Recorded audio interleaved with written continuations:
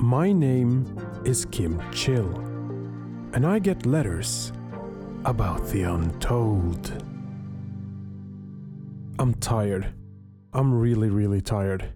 To be honest, it feels like I have not slept at all this week. Every time I go to sleep, I have dreams. I know I have them, but when I wake up, I can't remember any of them. But my body does. My mind has blocked my access to the memories. How do I know? My partner keeps waking me up from screaming. I asked them earlier today, after the 5th day of it, if they remember me saying anything in those screaming moments. Seeing my partner's terrified eyes and nodding slowly, they repeated it to me. They are coming. They are coming. I hear their cries. They are coming. They are coming, all with white eyes. That made me light some candles for my gods and goddesses, asking them for help to stop these nightmares and protection. As you all can imagine, my days have not been fun. Depression and anxiety is kicking my butt even harder than usual.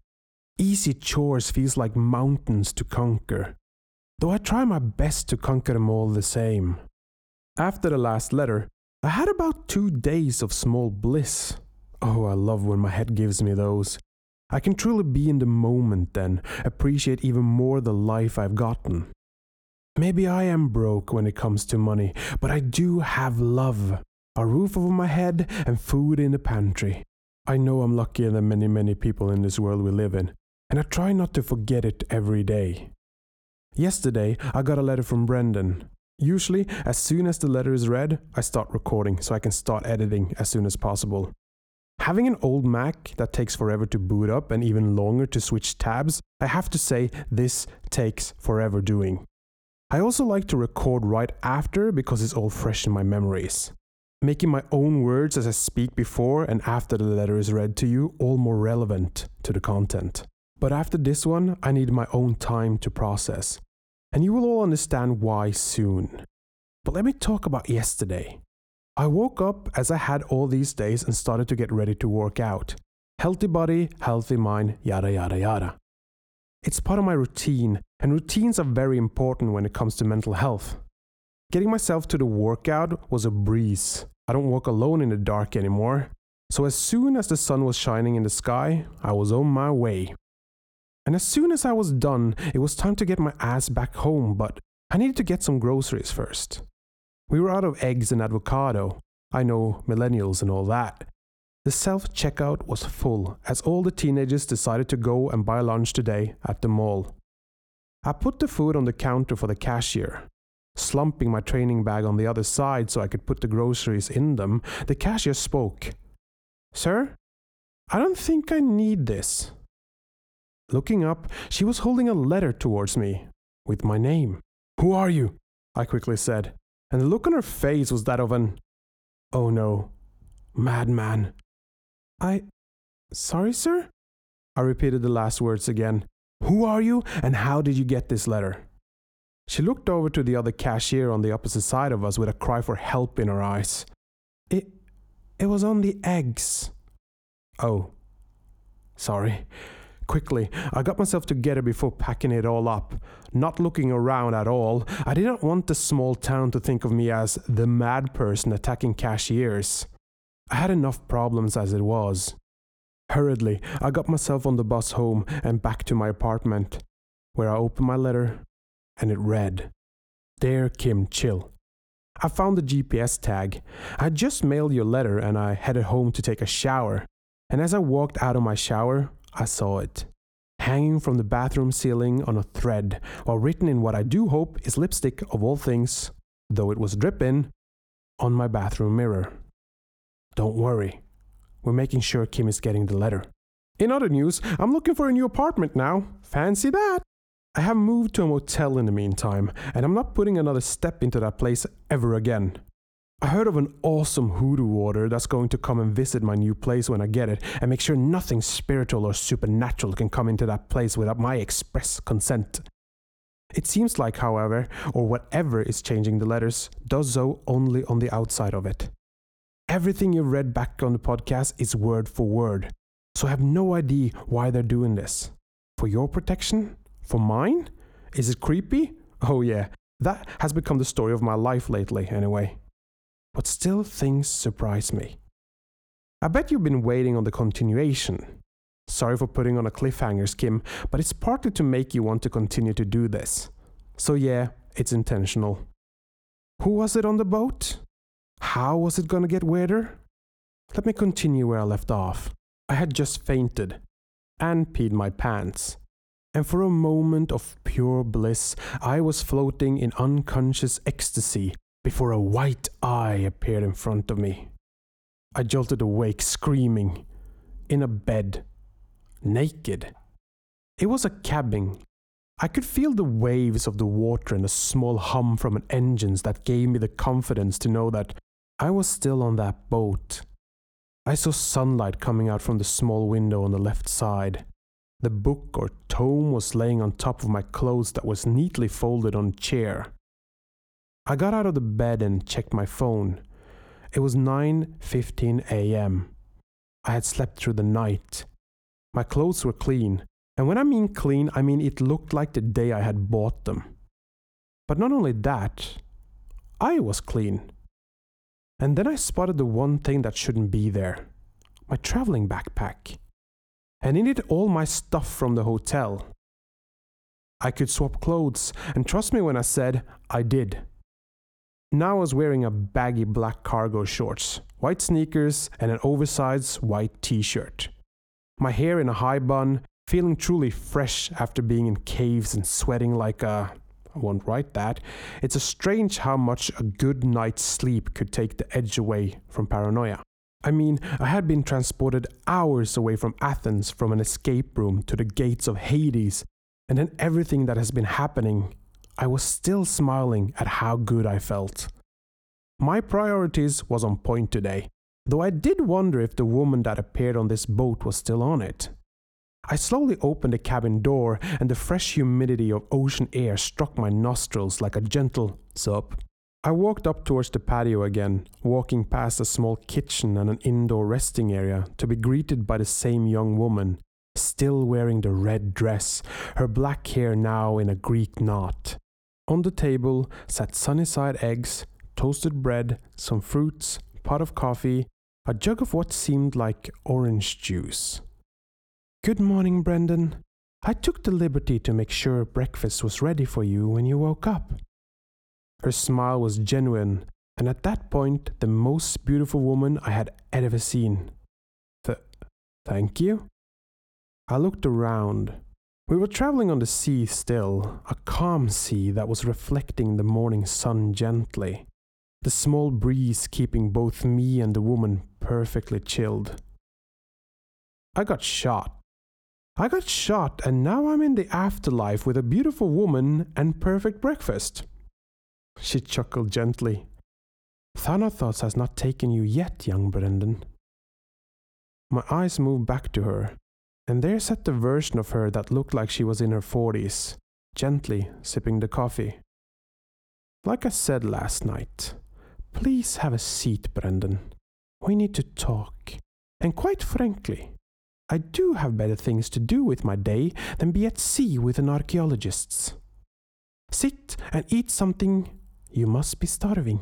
I was, and not to seem impolite to the woman who had just literally saved my life, and cleaned me at that, my ass hit the chair and I grabbed a toasted bread to put an egg on right away. "Who are you, and what is happening to me?" "What is happening to you is that you have now entered something you shouldn't have. There was someone who warned you, weren't there? To stay asleep, not to wake up into this world. Well, you did not heed his last warning. And now, as you took that book, as you stole from that altar in Athens, you became part of events. You woke up." As she spoke, her form shifted to the older version of herself, the grey hairs and sunken eyes looking at me while talking. "It is sad, my dear. It truly is. But alas, nobody in the stories wishes to be part of it. And most people who wakes up wishes they could fall back asleep." The older woman patted me gently on my arm as I listened to her. forgetting about the food. Eat, dear. You need your strength. Oh, yeah. I took a bite of the toasted bread and egg, and it tasted like nothing I have ever eaten before. Now, what is happening is that you are waking up to the true world. It is harder than it has ever been, with technology and science being part of the reason. You see, each and every satellite that has been launched, every cell phone or computer, has a little extra magic in them. And it is broadcasting what we call a lullaby, to make sure that the majority of humanity does not see, hear, or believe in the supernatural of the world. Taking another bite, I blurted, "Because science and magic can't coexist." A laughter made the woman turn into the youngest of herself again. They coexist just fine. But it is nice to make people believe it doesn't. Easier to keep them asleep. But you must be noticing too, huh? Your mind, I bet, doesn't try to explain away our talk. She had a point as I blinked. I didn't try to rationalize it was a rich man's game anymore or some other paranoia. I heard magic and it felt natural that it was spoken about. Wait, why? If, and I'm saying that is a big if, magic is as real as it feels like right now, why are you hiding it? Because how was the world last time humanity believed, truly believed? I raised an eyebrow. Can't be as bad as now. Chuckling, she continued. You just know about current events all over the world now because of the media. The world has always had war, famine, tyrants, and evil people, just with magical juice in it as well. But back in the day, oracles from every pantheon uttered the same prophecy. She held up a finger. In short, they all said it at the same time. If humanity as a whole still believed in the supernatural, the worlds of gods, fae, and monsters, all the planes and this world will end up annihilating each other. Leaning back, I frowned. So you all decided as a collective to hide the supernatural part of the world?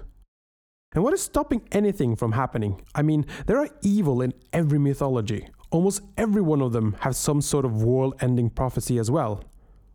Yes, my dear, that is true. And all of them are different scenarios. Call it different alternate futures, while most of us try our best to stay clear and prevent it. There are so many paths to destruction, and only two to peace.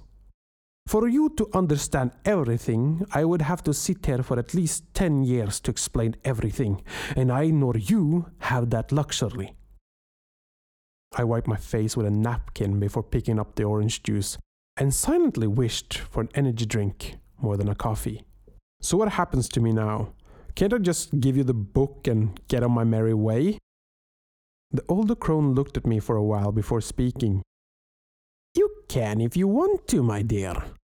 Though I won't accept the book. You can toss it over the side of this boat, but your life won't be the same. They're after you now.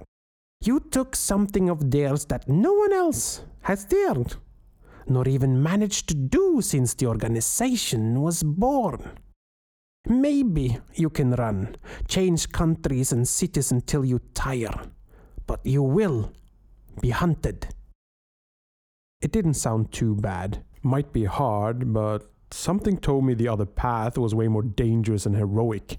And right now, heroic didn't sound as fun as it once had. Who are they anyway? They call themselves the Watchers of the Changed Sun. I waited for her to continue, and started to get a little annoyed when after 10 seconds she was just still watching my face. And I am forbidden to speak about it further. We all are. We swore an oath about our existence. That sounded like what comes out of the back end of a horse, and as if hearing my thoughts, the woman's mouth suddenly got a bit thinner in anger. Be warned, Brendan. I have shown nothing but hospitality to you, even saved your cute behind. Tread carefully. I felt the boat shake slightly and gulped. Sorry. Okay. You all swore an oath. But why? You need to figure that out yourself. Great. Figure out some book no one wished to talk about except the freaking cult, but I can't talk to them because they want to kill me. And how am I supposed to do this? Ask them nicely with some dinner? And before I knew it, the world was suddenly so much larger than it used to be. Like truly. It felt like everything decided to become the slogan of Texas and make everything bigger. I felt fur and... Wait, fur? I squeaked. Wait, I squeaked? I was a rat. How was I a rat? And something grabbed me by the tail. I had a tail and lifted me up. And what I saw was the personification of 3 women shifting together with anger in their face. Did I not tell you to tread lightly, mortal? All 3 voices spoke at the same time. Did I not tell you to hold your tongue? Let me teach you something that you clearly need.